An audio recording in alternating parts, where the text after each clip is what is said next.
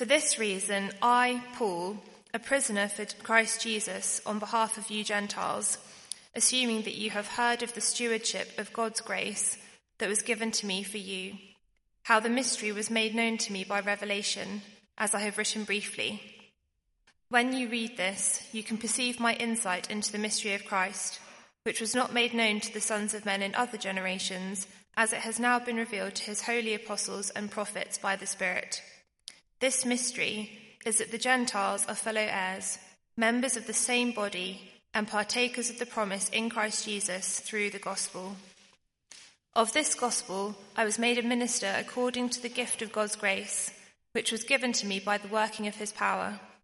To me, though I am the very least of all the saints, this grace was given, to preach to the Gentiles the unsearchable riches of Christ, and to bring to light for everyone what is the plan of the mystery hidden for ages in God, who created all things, so that through the church the manifold wisdom of God might now be made known to the rulers and authorities in the heavenly places. This was according to the eternal purpose that he has realized in Christ Jesus our Lord, in whom we have boldness and access with confidence through our faith in him. So I ask you not to lose heart over what I am suffering for you, which is your glory. Well, the key verse of this passage, if you look at it, is verse 13. It is the application of this section of Ephesians. Have a look at Ephesians 3, verse 13.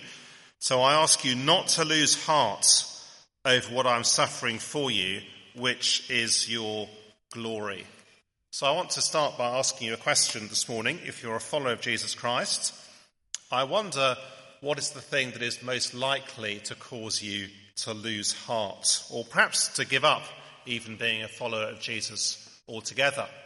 Or if you're here this morning and you're simply looking on the Christian faith, what is the thing which is most likely just to stop you dead in your tracks? I'm not going to ask for answers out loud, so have no fear, but just ponder for a moment. It may be something obvious, I guess, like having a job perhaps that sucks the life out of you, or it may be just gently drifting away from church, becoming less and less regular. I guess it could be an addiction of some kind, pornography or gambling. Or perhaps actually, if you're honest, it's not really a question you've given much thought to. And yet, if we take the Apostle Paul seriously in this letter to the Ephesians, then very near the top of the list will be forgetfulness. That's a surprise, isn't it? Forgetfulness. It doesn't really sound very serious. Yet actually, in the first half of this letter, I wonder if you've noticed over these last few weeks, there are actually only two commands. Have you noticed that? The first command is chapter 2, verse 11. Therefore, remember. It's repeated in the next verse, remember. And the second command is the one I've just read out, chapter 3, verse 13. So I ask you not to lose heart, because remembering is the key to not losing heart, to being strong, to standing firm as a follower of Jesus. Remember, first century Ephesus was very much like 21st century London, a major city where the world looks big, the world looks impressive, the world looks powerful, and where to be a follower of Jesus looks very small and to be very much on the edge. And so in chapter 1, verse 10, Paul began this letter by doing what? By reminding them and us of God's plan for the world. Have a look back to chapter 1, verse 10. God's plan for the fullness of time, to unite all things in him, all things in Christ Jesus, things in heaven and things on earth. God's master plan for a whole new creation under the rule of Jesus. He then goes on to remind us again, chapter 1, verse 21, that the risen Jesus is now seated, 121, far above all rule and authority and power and dominion, and above every name that is named, not only in this age but also in the age to come. In chapter 2, verse 13, he reminds us of the great salvation that lies at the heart of the Christian faith. But now in Christ Jesus, you who were once far off have been brought near by the blood of Christ. Do you see, Ephesians is a don't lose heart letter. It's a stand firm by remembering letter. A letter, in other words, which helps us to see with the eyes of our heart the spiritual realities that we cannot see with the eyes that are in our heads. Well, I put an outline on the back of the service sheet. Let me warn you, the first point is significantly longer than the second point, so don't lose heart in about 20 minutes' time. The first point, don't lose heart when the opposition looks big, or probably better, don't lose heart when the world looks big. Because it's hard to miss the fact that this whole section is framed by conflict and suffering. Chapter 3, verse 1, for this reason I, Paul, a prisoner for Christ Jesus on behalf of you Gentiles. And then chapter 3, verse 13, Paul's suffering. The Apostle Paul, who had brought the gospel to Ephesus in the first place, who had planted and established the church over a period of 3 years, he is now in prison. And so it's not surprising, is it, that they are losing heart. It raises, I guess, all kinds of questions. Is God's plan really on track? Is Jesus really Lord? Is his power really at work in the church? So we need to remember the significance of the conflict. Because you see, there's far more going on here simply than one man being put in prison. The big picture is that the proclamation of the gospel always leads to conflict. It's precisely what Paul experienced when he first went to Ephesus several years previously. Keep a finger in Ephesians chapter 3 and turn back for a moment to Acts chapter 19. Acts chapter 19 on page 1118.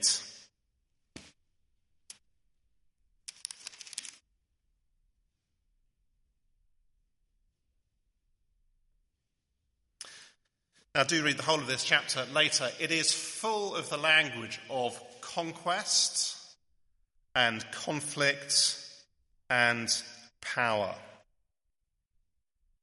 So can you feel the power of God in verse 11, as we're told, and God was doing extraordinary miracles by the hands of Paul?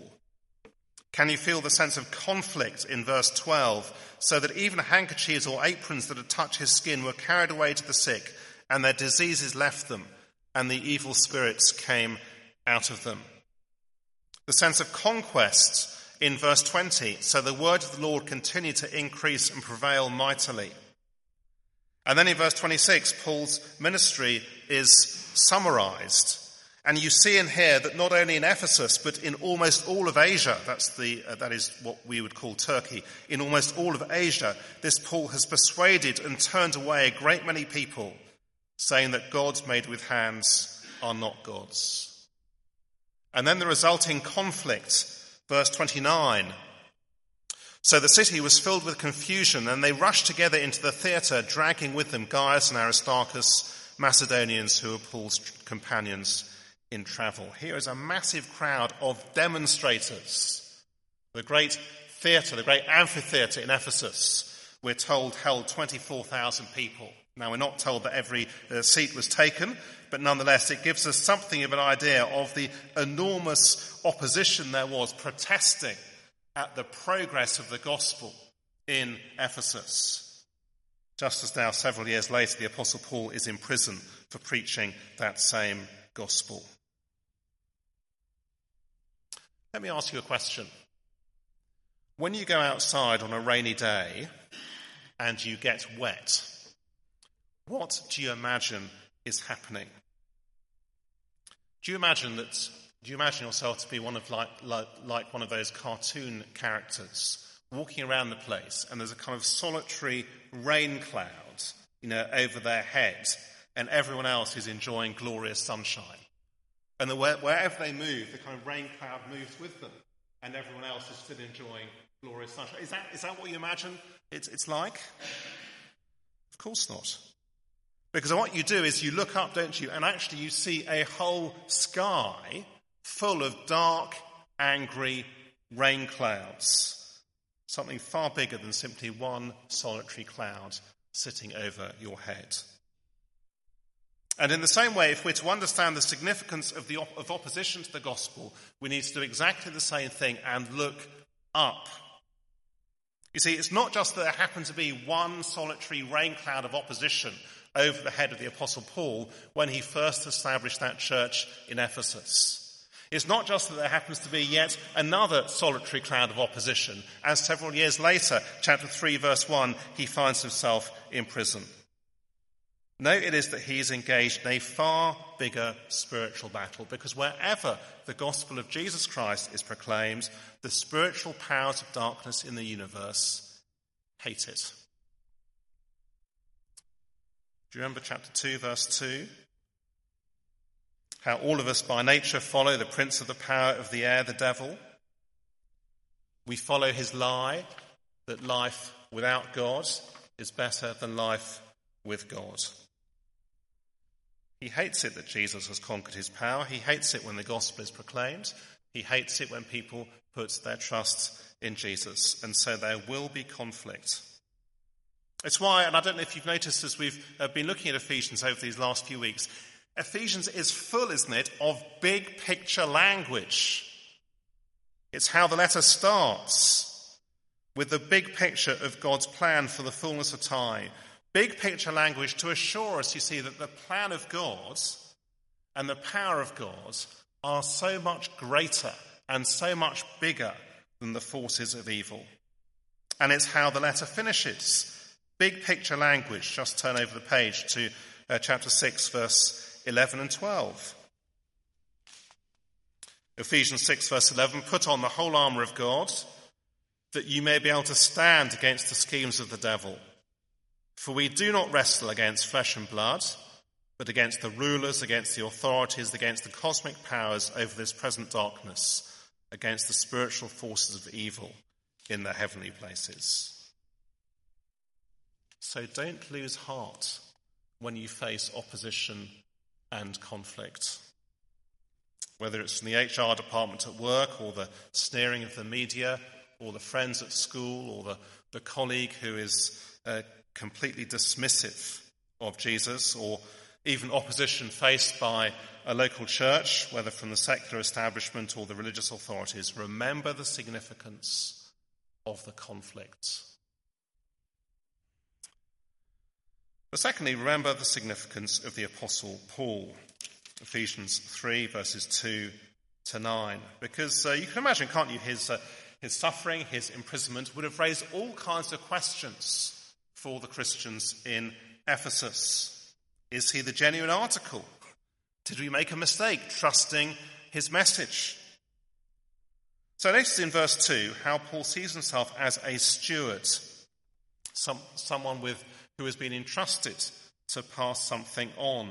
Verse 2, assuming that you've heard of the stewardship of God's grace that was given to me for you. A steward of what he calls the mystery. It's there in verse 3. The mystery was made known to me by revelation. It's there again in verse 4, and it's there again in verse 6. This mystery. Now, by mystery, he doesn't mean what we mean by mystery, which is something that we have to work out for ourselves, like Hercule Poirot and Agatha Christie or something like that. Rather, what he means is new information. New information that God has now provided that wasn't available previously in the Old Testament, before Jesus came. Not available to Abraham, Moses, David, Isaiah. Yes, they knew that the Gentiles, non-Jewish people, would be blessed. There are Gentiles, non-Jewish people in the Old Testament who come to put their trust in the living God. Think of people like Rahab and Naaman. So what's the new information? Well, it's there in verse 6. This mystery is that Gentiles are fellow heirs, members of the same body, and partakers of the promise in Christ Jesus through the gospel. The key word in that verse is the word fellow. It's actually there 3 times in the original.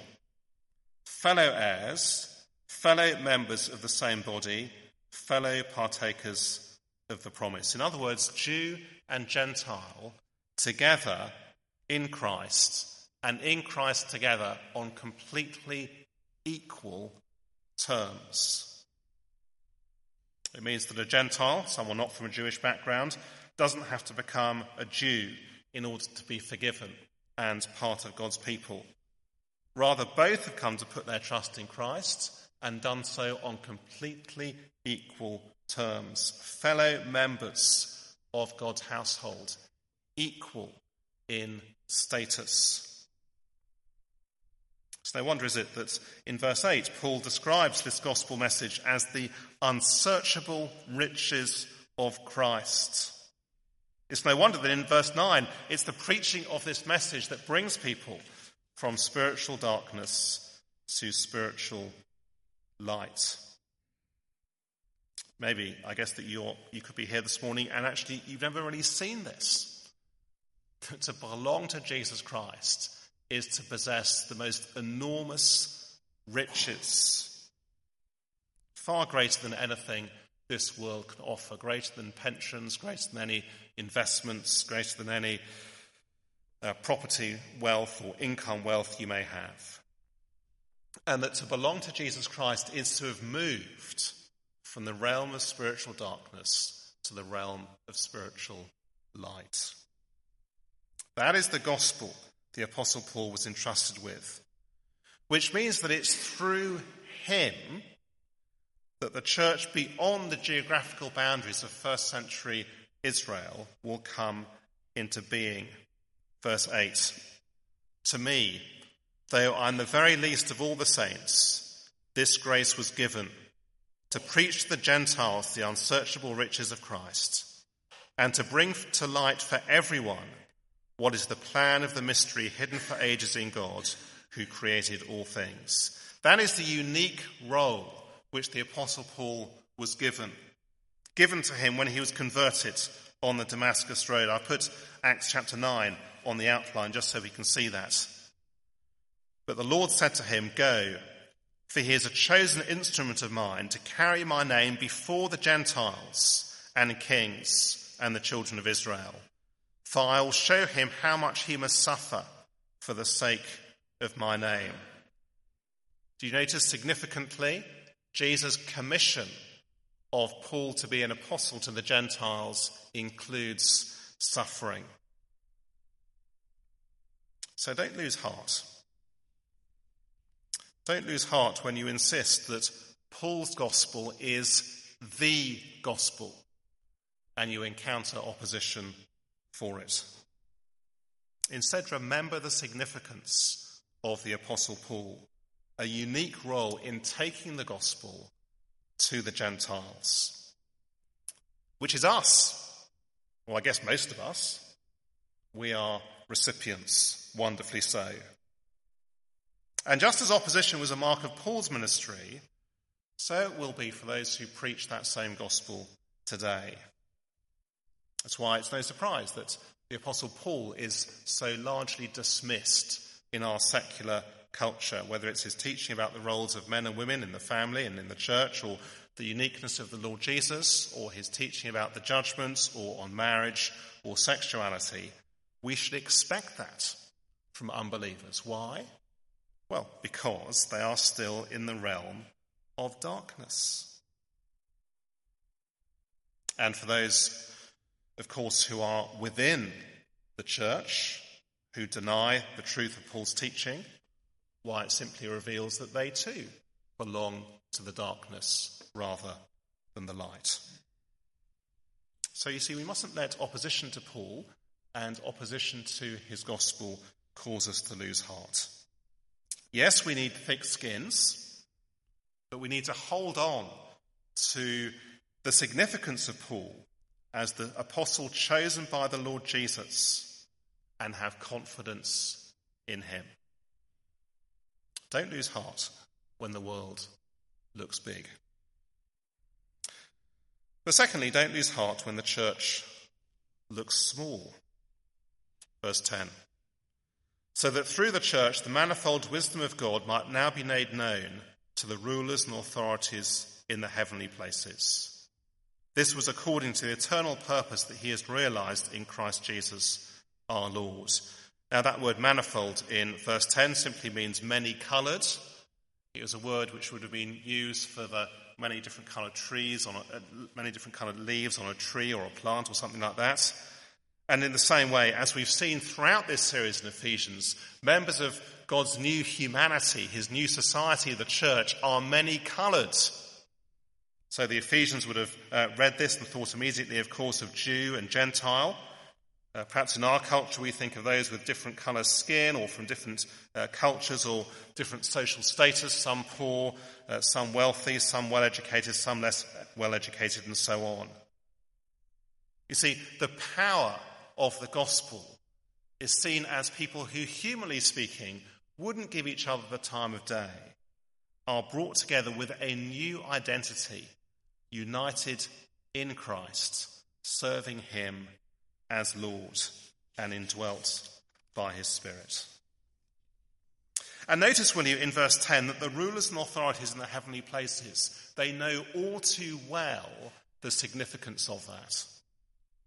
The spiritual forces of the universe, Paul especially, I guess, thinking about the powers of evil, as they see the church, they can see the significance of it. They know that their days are numbered, that their power has been decisively broken, and that their final defeat is imminent as God's purposes move towards their climax. Just imagine for a moment that you had been on holiday in Indonesia at the beginning of last month on the island of Sulawesi. And as you sat there on the beach, reading a book or whatever it is you like to do on the beach, you suddenly noticed the most extraordinary thing. The sea receding out from the shoreline at the most extraordinary rate. The ocean floor being exposed, moving so fast that fish were left stranded on what then became the beach. Now, I guess at that point you might have had one of two reactions.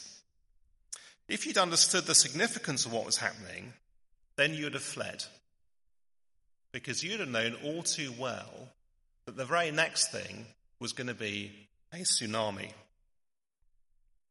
But if you didn't know the significance of what was happening, I guess you might have stayed put.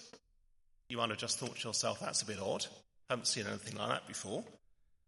Unaware completely of the significance, unaware of what was going to follow. Just as there are two ways in which you can look at the church. One is to completely miss the significance of the church, to look at the church and think that's weird, and to see the church as little more from a hangover, as a hangover from the past, redundant in modern 21st century society. The other, though, is to see the church not as a hangover from the past, but as a pointer and a signpost to the future. A picture, if you like, of where the world is heading. Chapter 1, verse 10, to a new creation and God's plan to unite all things under the rule of Jesus. That is what the spiritual powers and authorities in the universe understand when they look at the church. They know what is coming next. In other words, they look at our gathering here this morning, a mix of people from all sorts of different backgrounds, people who perhaps, humanly speaking, would have very little to do with each other, and yet all united around Jesus. They then zoom out a bit, and they look at churches across London, and the huge variety of people who have all put their trust in Jesus Christ. They then zoom out even more, and they look at churches meeting across the whole world today, people from every tribe and every country and every nation, all united under the rule of Jesus Christ. At which point the spiritual powers and authorities in our universe, they tremble. Because they know that God's master plan for a new creation under the rule of King Jesus is on track. It may not be obvious to us, but it's obvious to them. that to be a follower of Jesus is to be on the right side of history. So what's the application? Verse 13. Don't lose heart. And don't fall for the lie that the church is insignificant and the work of the gospel is insignificant. Let's just finish by thinking about what it might look like for us to lose heart. I guess for some it may mean drifting away from Jesus altogether. But more likely, I suspect, for most of us to lose heart, we may well keep coming to church, and yet we would drop the ball in terms of being committed to gospel ministry. We would drop the ball in terms of seeking to speak to others about Jesus. Why? Well, for the very simple reason that the eyes of our heart begin to look elsewhere, and therefore our ambitions and our desires move elsewhere to, whatever, the kind of countless projects and ambitions that so easily consume us, whether it's our career or home improvements or whatever. Compared to which, seeing the local church established, growing, strong, mature, seeing the gospel being proclaimed can so easily take a back seat because we forget how very significant the church is, that it's in the church that God's future purposes and plans for his world are seen. And we forget that actually we have an invisible audience watching us this morning. Humanly speaking, our gathering looks very unimpressive, doesn't it? Unimpressive perhaps for some of us compared to the business deals we have on at the moment or coming up in the week ahead. Unimpressive compared with the political dramas of the day. Unimpressive, I guess, for many of us compared simply with the stuff that we're sort of thinking about and processing and there we've got coming up in the week ahead. But don't let appearances deceive you. Because row upon row of spiritual powers and authorities marvel and tremble at what they see as they look at this gathering this morning, as they look globally at churches meeting, people united under the rule of Jesus. They tremble. They marvel. Confirmation that God's plan for his world, for a new creation in the future united under the rule of Jesus, is indeed on track. Let's pray together. Time for quiet and reflection. I'll then lead us in prayer, and then we'll have time for questions if there are any questions.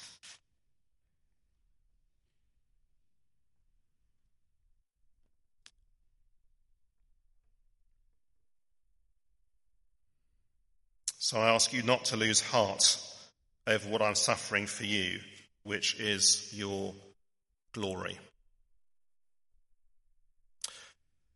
Heavenly Father, we tell you that so often we are tempted to lose heart because the world around us looks big and the church in our culture looks small and insignificant. And therefore we praise you for this wonderful reminder, both that opposition always goes with gospel proclamation, the reminder of the confidence we can have in the Apostle Paul, and the reminder of this audience we have this morning as rulers and powers in the heavenly places marvel and tremble as they see what we cannot see, confirmation that your plan for all of history is indeed on track. And we pray therefore, Heavenly Father, please would you help us to remember these things. Please would you help us not to lose heart. Please would you help us to be those who stand firm. And we ask it in Jesus' name. Amen.